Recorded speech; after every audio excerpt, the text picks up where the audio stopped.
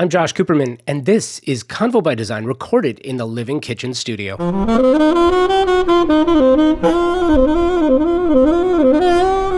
George Smart is an archivist with a passion for modern design and architecture. He's also the executive director of U.S. Modernist and North Carolina Modernist Houses.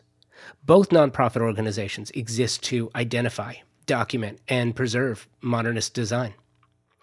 George and I have known each other for quite some time now and reconnected at Modernism Week in Palm Springs earlier this year. George and I met at the Cambria Surfaces showroom on El Paseo in Palm Desert.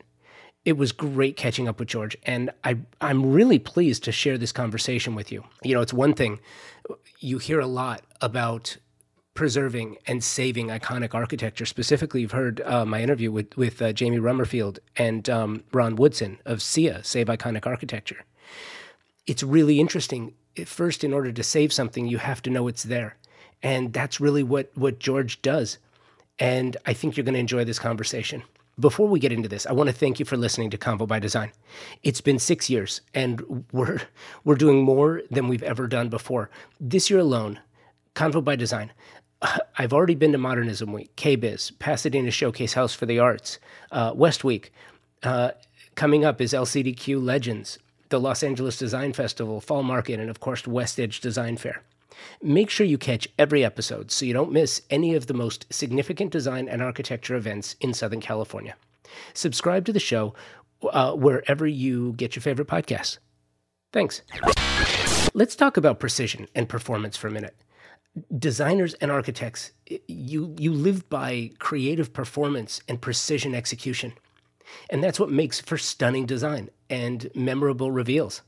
Snyder Diamond, presenting sponsor of Convo by Design, provides both through world-class customer service and through world-class products like those from Sub-Zero and Wolf. Sub-Zero and Wolf give you all the tools you need to give your clients the best so that they can be their best in the kitchen.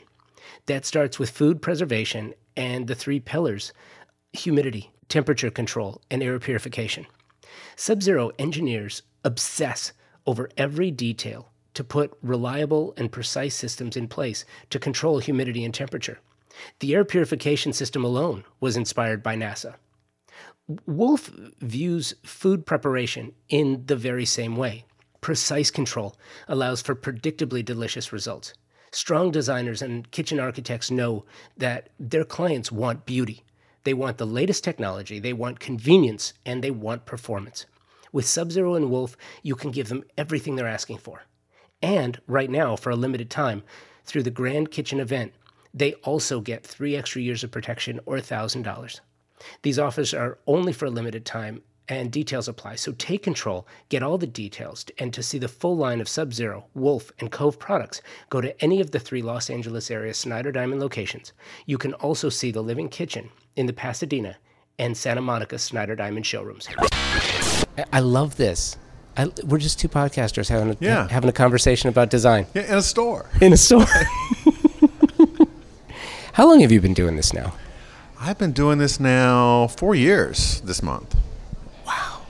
Isn't that great? I can't believe it. Isn't that great? And when I started, it was like, how long can this last? I mean, maybe 6 months.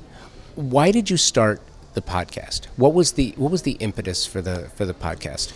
This was an extension of what we were already doing with U.S. Modernists, which was documenting modernist houses across the country. And I had gone out onto iTunes to see what else was out there talking about modern architecture, and there really wasn't anything that really drilled down into that. And a few of the architecture shows out there mostly spoke to architects. And it could be very jargony and not very fun for the average person like me who is not an architect and did not have all that technology and terminology. So I wanted to do something fun to make modern architecture accessible and also to highlight this need to preserve these houses everywhere. Okay, 2 things. Preservation comes up a lot now, here in Southern California in particular. Just because things go down so fast that you never even saw coming. You know, it's like it's forgotten about, it's dilapidated, it's gone. And then it's, whatever happened to that Eichler? It's like, oh yeah, that's gone. Why did you start Why'd you start the organization to begin with? So I started the organization really on a Google search. One night, I was thinking about building a house for myself, and I had liked modern as a general style, but I didn't know much about it. So I went online to find modernist houses in my locality, which is Raleigh-Durham, Chapel Hill, North Carolina. And I saw these houses which looked kind of familiar, like, have I been here before? Turns out I had. When I was 6 years old, my dad, who was an architect, he's passed away now, would take me to these significant modernist houses during my childhood. So I recognized these things, and it was like some kind of DNA effect took hold, like in Alien, where that little monster bursts from the stomach. All of a sudden, architecture was like in my brain. And then I also saw on the internet the Catalano House, which was North Carolina's second most famous house after Biltmore. How it was this extraordinary structure, a hyperbolic paraboloid roof. It was second only to Biltmore in its fame, although Biltmore is obviously not modernist. And it was destroyed in 2001 in Raleigh. And what was amazing to me is I lived there the entire time. I never consciously heard about this house either existing or being destroyed. It was completely off my radar, and I thought I knew a lot about it. And the tragedy is, I think most people who lived in Raleigh-Durham, Chapel Hill never heard about it either. So to your point earlier about things getting forgotten and then eventually destroyed, that's where we changed the game in North Carolina. So we don't intervene at the 11th hour when the bulldozers are at the property line.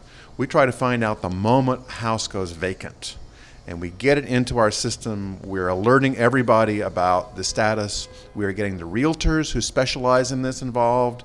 So whether the house is vacant and just sitting, or needs a renter, or needs a buyer, or needs some love, or needs a tour, we're on it right away.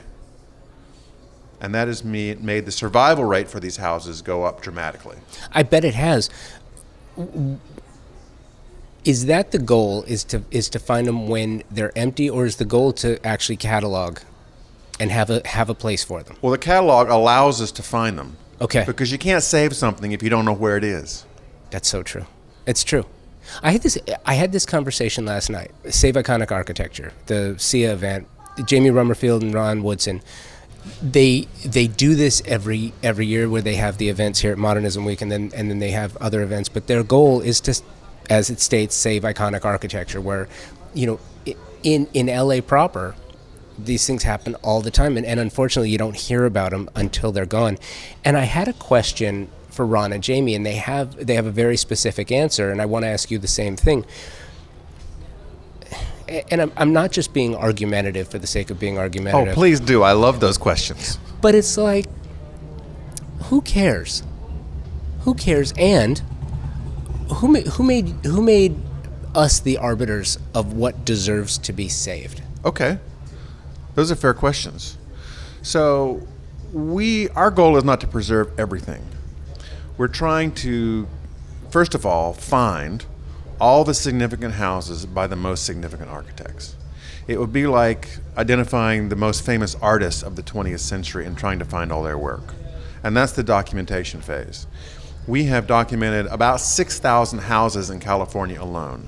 Every Neutra, every Schindler, every Wright, every Soriano, every Elwood, every Quincy Jones, Claude Oakland, Eichler, everybody. Hundreds and hundreds and hundreds of houses.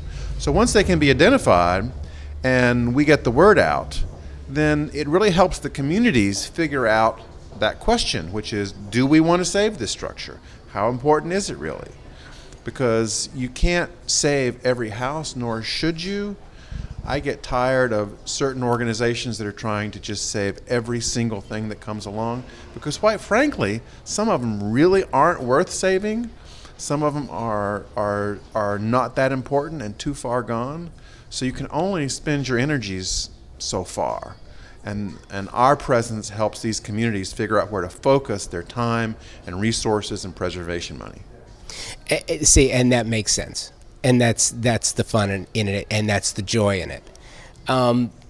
So how do you do it? So I know you've got the website where and the catalog, you're tracking everything, the podcast, obviously. Do you enjoy podcasting? Do you enjoy the show? I really have the best time ever. My mom was the first woman DJ in North Carolina in the 40s on WPTF AM 500,000 watt radio that covered most of the state. So I grew up with my mom talking about radio all the time. Mm-hmm. I did commercials with her when I was 3 or 4 years old for Easter seals, trying to raise money for Easter seals. So that's another genetic thing that has sort of popped back into my life, and it's a blast. And it gives you a forum to sing. A little bit. We have a theme song, which I wrote because we didn't want to get into royalty problems with music. Yeah. So I found a tune that was out of copyright and wrote new words. And I didn't have enough money to pay somebody to sing it, so I recorded it in the studio. And it turns out that the song is within my very narrow range of singing ability. So it worked out. You can hear a few bars at the top of the show. Yeah, and I love it too because I got to hear myself when I was on the show with you guys, and I really did enjoy the experience. And I think that what's so fun about this, podcasting in general, is like you. I'm not an architect. I'm not a designer. I'm just a fan. Yeah. I love talking about it. I love walking the projects. I love walking the properties. I love being involved. I love talking to designers and architects. And because of that, to be able to do a show like this, where we come down to Palm Springs for Modernism Week, it's just fun. So, and you were showing me your schedule. You are jam packed when you're down here. Yeah. What does Modernism Week mean to you? What do you try to accomplish when you're down here? So we're trying to get a lot of things done in a short amount of time. Modernism Week is like the Super Bowl of mid-century architecture. Everybody who is really anybody in the field is here at some part of the week, giving lectures, giving tours, sponsoring parties, doing things like that. So it's a great access point for this whole interest about mid-century modern architecture. When we're here, we bring a group from North Carolina. We bring 30 people who come out and go on tours with us. This year we're doing our first fundraiser at the Kirk Douglas House, which is sold out, to raise money for our organization, which is a nonprofit group. And then we're also looking to make connections to get people to sponsor the podcast and help us grow and do more of these. How many of these do? So backing up, so you've got Modernist, you've got the Super Bowl. Yeah. What are some of your playoff games? What are some of the other? The playoff games. Every year I go to the New York Architecture and Design Film Festival, which is in the Chelsea section of Manhattan, and interview the producers and sometimes the stars of the new architecture documentaries that are coming out.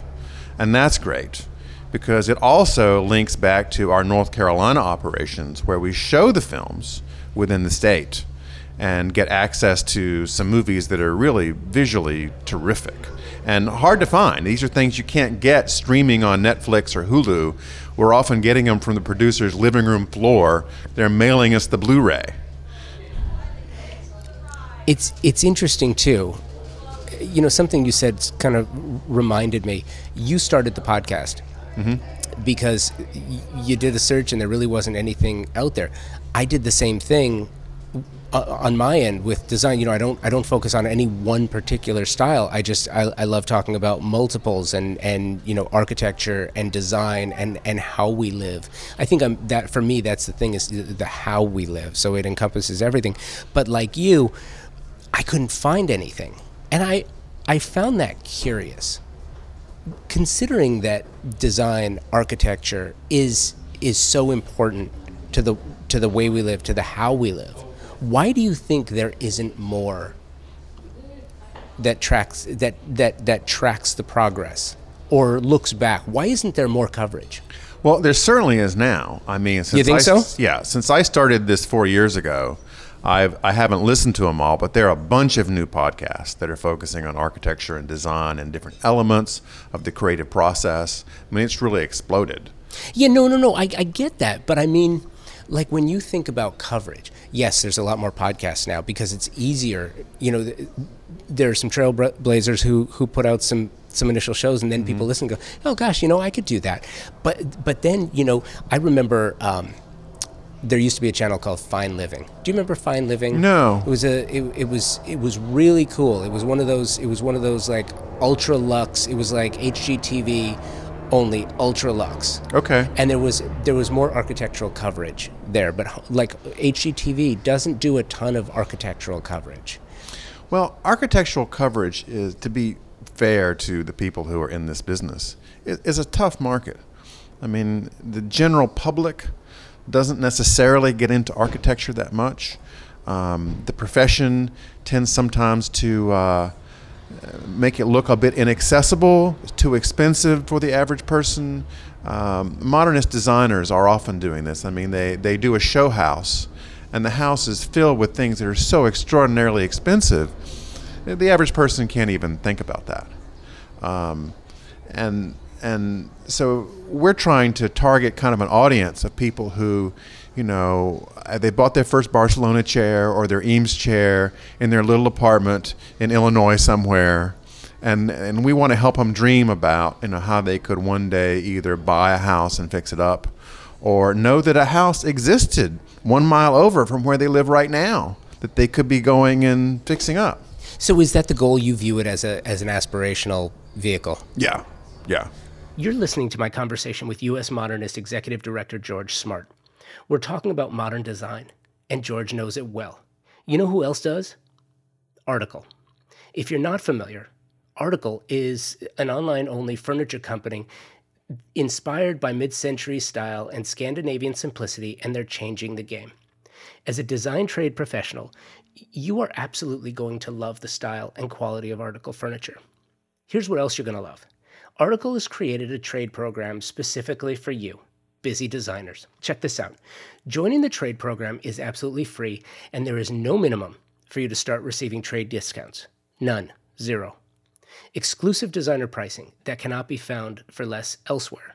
They also offer a standard 1-year warranty on all Article furniture and the shipping. You're going to love the shipping. It's flat rate in most cases, if not free, and it's fast. Stock items ship in 2 weeks or less. They handle special invoicing, tax-exempt purchasing, and the customer service is staffed by design professionals.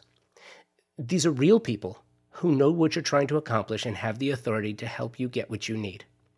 For all the details and to sign up for Article's trade program, again, which is free, please go to cxd.article.com. CXD as in Convo by Design, cxd.article.com.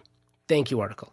All right, back to my conversation with George Smart, Executive Director of U.S. Modernist, and we're talking about modern design, architecture, and how podcasting has changed his life and mine.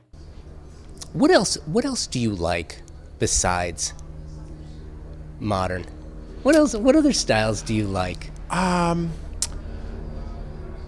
have to say, my guilty pleasure are really well done Victorians.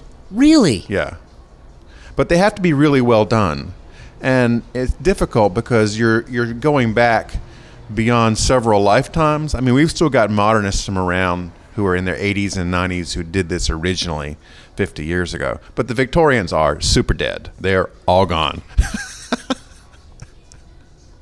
So it's harder to find Victorians that are like really meticulously restored historically. And when you hit on one of those, it really is like being transported back in time. And I want to go to the retro costume store and get myself a 1910 outfit and go, change the glasses, change the hair, slick it back like they would have, have the spats on and go for tea. That's so great. What did you do before this? I've been a management consultant for 30 years. And still do that as an executive coach to business owners. And this is a passion project for you. Well, my wife refers to this entire thing as a 12-year seizure, which is not yet stopped. That is awesome. So she's supportive. Oh, yeah, absolutely. Do you, when you come out to Palm Springs, when you travel around, when you go to New York for the film festival. Are you a tourist or are you there to work? I'm mostly there to work, but what I try to do is think of innovative ways to get the guests involved. Because as you know from doing this a while, some guests have never done a podcast, and some guests have done a zillion podcasts. So the ones that are more seasoned into it, I'm trying to get a different experience. So recently, I did my first Aaron Sorkin walk and talk, where I met the architect that I was interviewing on the tramway on the east side of Manhattan. And we were recording as the tram was moving over the river and landed on Roosevelt Island. And then we were recording as we walked down Roosevelt Island to the FDR Memorial designed by Louis Kahn, which he had personally done the work for until it premiered in 2012.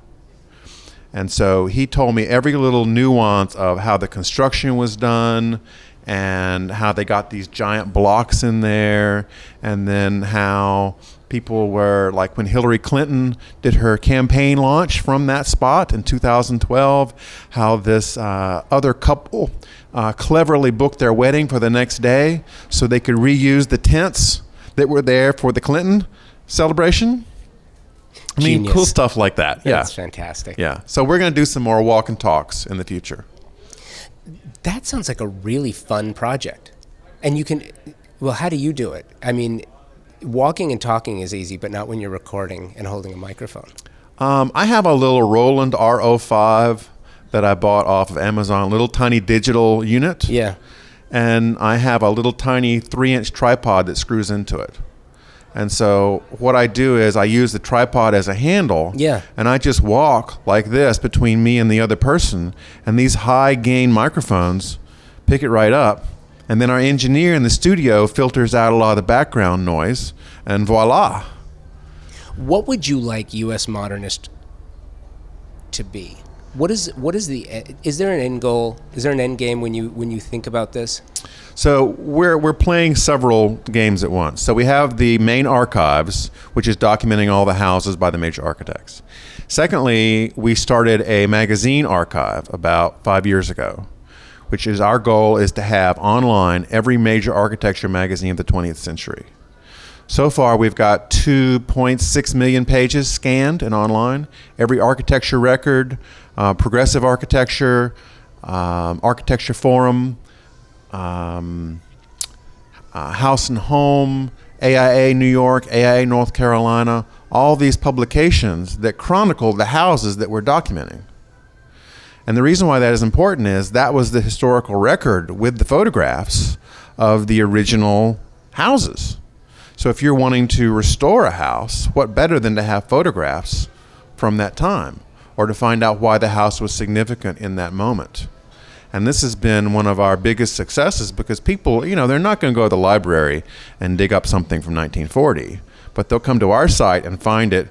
It's downloadable, it's printable, it's searchable, it's free and easy. That's amazing, and it sounds really daunting. Well, it's one of those things. Jeremy Clarkson, who was the host of Top Gear in Britain, the auto show, his favorite catchphrase is, "How hard can it be?" All right? Yeah. No, I guess that's true. So in 2013, a realtor called me in Charlotte and was selling a house that had a basement full of old architecture magazines. And they said, some of them are rotten. Do you want them? I said, sure, thinking I would go down in a couple of weeks and pick them up. He goes, we're going to throw them away in 2 days if you don't get them. So I hired a guy off of Craigslist with one of those pickup trucks for hire and sent him to Charlotte.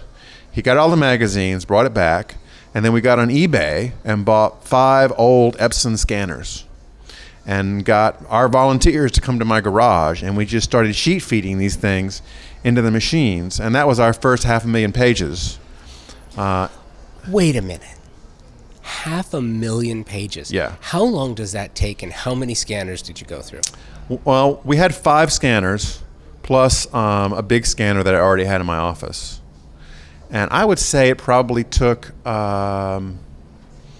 maybe 4 days, 5 days chugging full strength.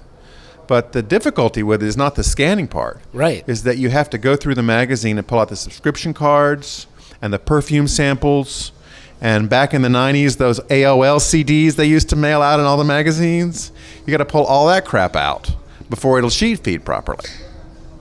Oh, wow. That's the most labor-intensive part. The scanning is easy. So when it sheet feeds, but don't you have to take the binding off? Yes, we take the magazines to FedEx and they chop the spines off. Oh, wow. Okay. Otherwise, it would take several lifetimes to do it page by page. Because that's what I was thinking. Yeah. And so, and with the scanners too, I'm surprised that you can do a 500,000 page without the bulb going out or without something overheating. Or it wasn't so much the bulbs and things. The rollers would sometimes jam up. But we got really good at ordering replacement rollers off of eBay and doing our own little tech. And then eventually we found a very, very wonderful and sympathetic vendor who now does all our scanning for us. So he's done maybe 1.5 million, almost 2 million pages since that initial run. That is so cool. What's the goal with let me back up. Yeah. I think that is so cool because I'm a huge fan of libraries. I think libraries are really important. And libraries don't have to be the big glass building on the block. It can be, a library can now be anywhere. It can be a cloud. It can be a drive. It can be anything. But to have access to the material, and the access that you're talking about, the material that you're talking about, is really important to people who care about architecture and who love this style of architecture. Yeah. And the fact that you're preserving it and that it's going to be around for people to go back and see, I think is really important. And so, but there's always more, right? There's always things that you... Not necessarily. There is an endpoint to this because there were only so many major magazines about architecture, really starting in the 20s, most of them. And a lot of them had died by the 70s as modernism fell out of favor. And that ghastly thing called postmodernism rose up and took over, all the design minds. So there's a limit to what we need to find and get all in one place. So what I like about this is it's a finishable project. Well, let me ask you about that, because with the resurgence of mid-century, with the resurgence of the original ideals behind modernism, there are new structures being built in that image. Does that qualify, or is that because it wasn't original to that time? Do you put it in a time period and close the box? No, we treat modernism as a style, not a period of time. So in North Carolina, for instance, we've documented every house that's been modern from 1920 through today. So a new house that goes up down the road, we know about it. It's on the website with a bio of the young architect that's putting it together and the history of all that. And then we run tours to all these new construction houses several times a year. It's called Modapalooza. And we take people on buses and we drive them from house to house to house. And they have snacks on the bus and Wi-Fi on the bus and a big barbecue lunch in the middle of the day. And they get to see 8 or 9 houses in remote places around the area they wouldn't normally get to see. That is so cool. Do you have a spin-off in mind? Would you ever, is there a spin-off to US Modernist Radio, or is there an offshoot? I'm trying to think, because I'm amazed at the level and depth of coverage that you have. And I'm assuming, but you don't have a super large group. It has grown. We're 12 people now. Okay, that's not super large. It's big. It's big. Yeah. We have no one's full time except for me, and I get paid really badly by myself in this nonprofit. Very, very poorly. That's why you're doing it. When they say nonprofit, you should probably believe them. That's right. We have a development director who's part-time. We have an accountant and web person who's part-time. We have a director of research who's part-time. And we have a North Carolina research person who's also very part-time. And so we cobble this all together. And then we have a couple of amazing volunteers who are just so into this. They're sending me things every week. We have one guy in California who I'll name Michael Locke, who is like, I call him Batman, because I can send the beacon up at night to like go find Quincy Jones houses, and the next day I'll get 50 photographs of houses that he's patrolled through a neighborhood and gotten the information and when they were built and what happened to them. Boom. He's just incredible. We're giving him a special award in about a week. What's the award? We have an award each year for like outstanding volunteering to the organization. Yeah, that is so cool. He really is literally Neighborhood Watch. Yeah. That's Except great. it's not for crime, it's for architecture. Yeah, and well, it's funny. It's funny because last night when I was talking to Ron Woodson, and he was calling this crimes against architecture. You know, what happens to these properties, and it is really important because, depending on who you talk to, architecture is an art form. It is absolutely an art form. And like any piece of art, right? We were talking about this before. Like any piece of art, if you would never walk into an art gallery and just say, okay, well, you know what? I don't like that one, so I'm going to replace it, and then I'm going to destroy it. Right. Yeah. Right? You'd never do that. Yeah, there should be like, a Banksy shredder for art that you could just drop everything into that you don't like.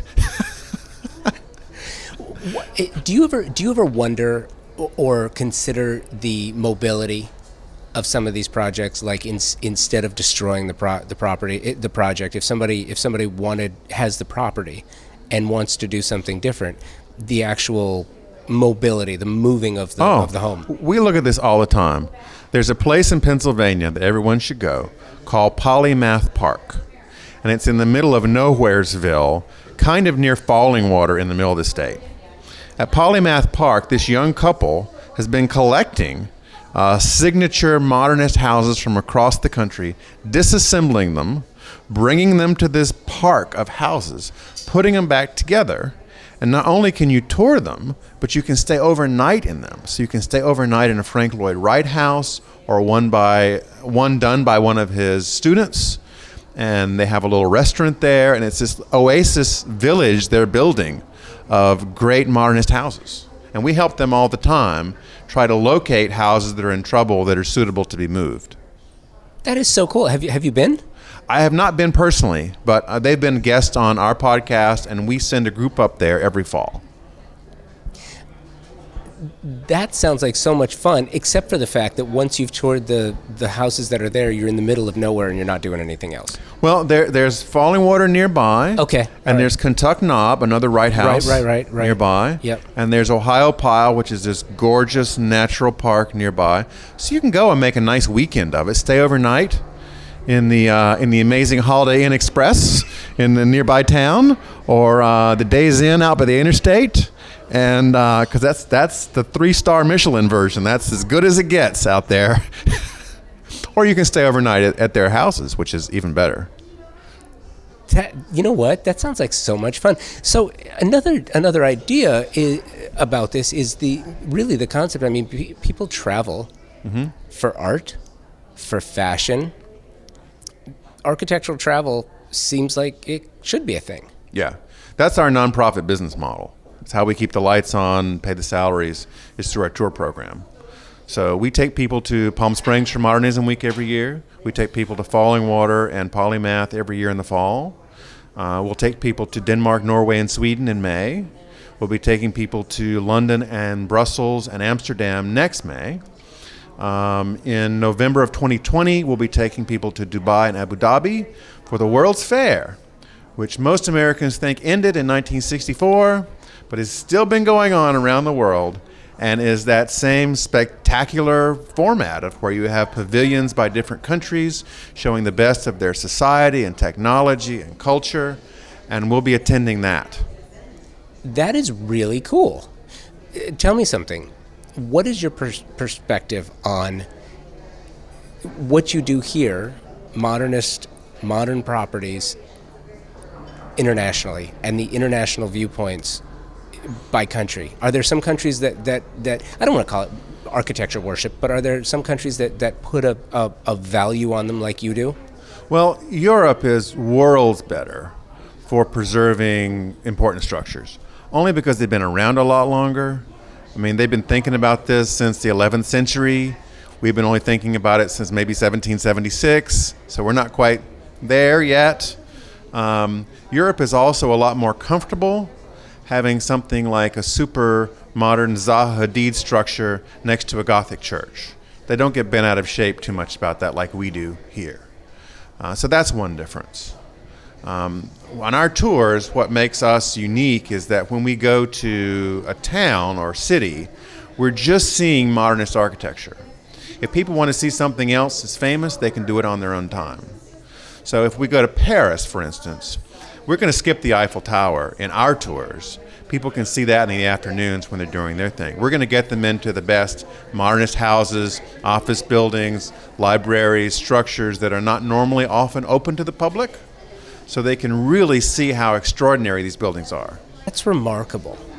And I love that because, I hear this quite often when talking to designers or architects, that their number one source of inspiration is travel. Yeah. And so how cool to be able to travel and actually see, because, the comparisons between what the architects, what the modernist architects did here versus what they did elsewhere, because they're inspired by different cultures, right? Different foods, different language, different ways of doing things. So it's a similar idea perhaps, but inspired in a different way. So to see what transpired and what came out of that and be able to put it in contrast and compare just seems like a really fun exercise. It is, and also people have other sort of basic needs, like they're shopping for doorknobs, and so they want to see all the coolest doorknobs from all around the world and taking little photos and putting them on Instagram and comparing them to what their house has, or they're shopping for furniture, or they're looking for an idea for renovating their home or apartment. They're looking for some kind of guidance that way. They don't know necessarily the language of design, but they know enough to take a photo and show it to someone who understands the language of design. It's kind of like a funny form of Google Translate for architecture, is that we take the picture of the doorknob and then we show it to a real professional who tells us if that's going to work or not in our particular project. I love that. And in addition to that, I'm a huge fan of what you're doing. Well, thank you. I love the podcast. I think you're a great podcaster. And this was great. And I thank you for making the time for us. Oh, of course. My pleasure. Thank you very much. Thanks, George.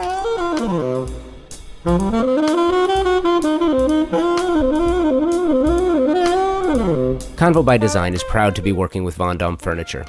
Their design culture is the key to their success. It's what pushes them to consistently create new collections that give spaces a new dimension. They create dialogue between environment and form. Vendôme pieces can transform the simplest space into one filled with glamour that is both unique and extraordinary. And isn't that what design is all about? Creating atmospheres where you can take hold of life and enjoy it to the fullest. Vendôme products are simple and elegant, contemporary and exceptionally comfortable. Their crafted modern durable molded resin, glass, and metal designs are unique. They beg to be enjoyed. Have you seen them featured in our videos? Check out our YouTube channel and see this for yourself. You can also find them in their showrooms at the D&D building in New York, Wynwood in Miami, and the Pacific Design Center here in Los Angeles, or online at vendome.com.